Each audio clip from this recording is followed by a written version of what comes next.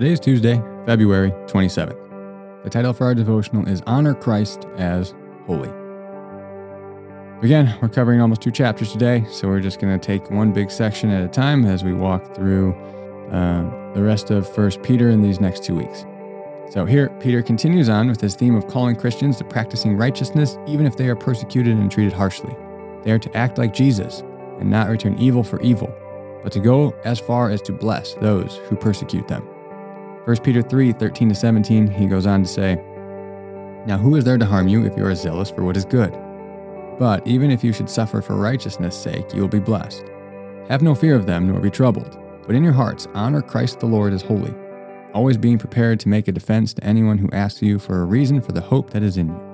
Yet do it with gentleness and respect, having a good conscience, so that, when you are slandered, those who revile your good behavior in Christ may be put to shame. For it is better to suffer for doing good, if that should be God's will, than for doing evil." Here again in verse 13, he's speaking proverbially and generally. If Christians are zealous for doing good, who would want to harm them? Generally, this holds true. If someone wants to start a fight with you, and you don't retaliate with sharp comebacks and threats, but bless them instead, they likely won't fight with you. But he's also not naive either. Even if you do good, Christians may still be persecuted, he goes on to say. In those circumstances, then, this is a blessed thing in the sight of God. This is how Jesus was treated.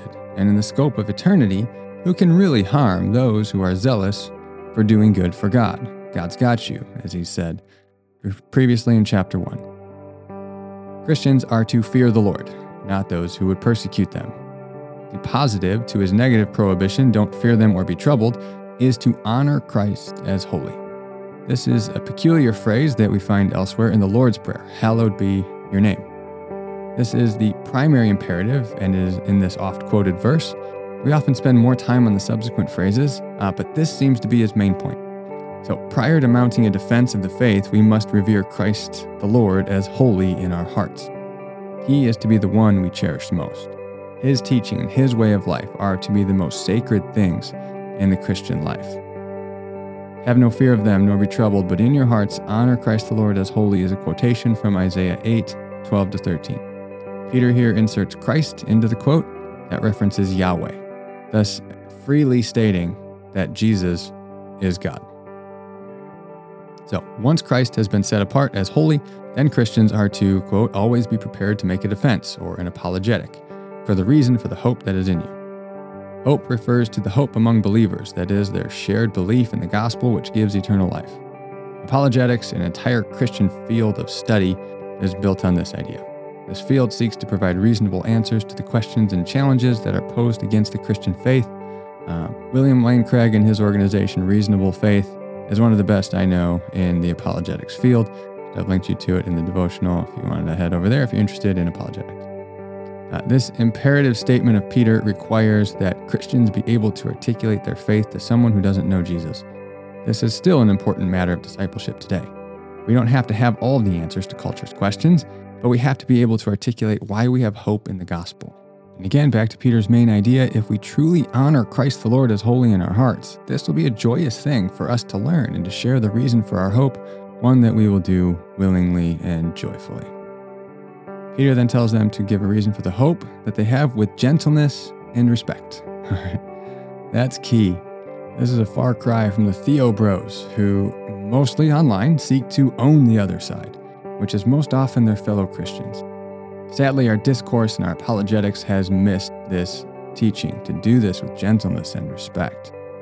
We seek to only win the argument at all costs, instead of focusing on our character of gentleness and respect, while still clearly articulating the truth of the gospel. Again, this will happen if we truly honor Christ the Lord as holy in our hearts. This will produce a healthy reverence for God and love for the person you're talking to. He goes on to say that Christians are to have a good conscience in this process as well. Karen Jobes, in her commentary on 1 Peter, says this speaks to 2 issues: walking the talk and talking rightly. Christians are to live rightly and maintain integrity. This can't just be an in-the-moment thing. Integrity is built over time with consistent right behavior. Christians are also to speak truthfully in the content they speak. We must articulate the true gospel. This also implies that how Christians articulate the truth must come with a clear conscience as well. Christians are not to seek to humiliate their hearers, but instead, in love, to share the reason for the hope that they have. This is so that when they are slandered, their integrity will speak for itself. Those who are trying to shame them will in turn be put to shame when their accusations are debunked. In our Ownership 101 course, we talk about God's story and your story. So for reflection time today, I encourage you to write out God's story, which we cover in that course. So if you don't even know where to start, sign up for Ownership 101 at our next conference week. Write out the story of the gospel in 200 words or less then, and then also articulate an elevator pitch for why you believe the gospel. Have a reason for the hope that you have, and do so with gentleness and respect and keeping a clear conscience, as Peter says.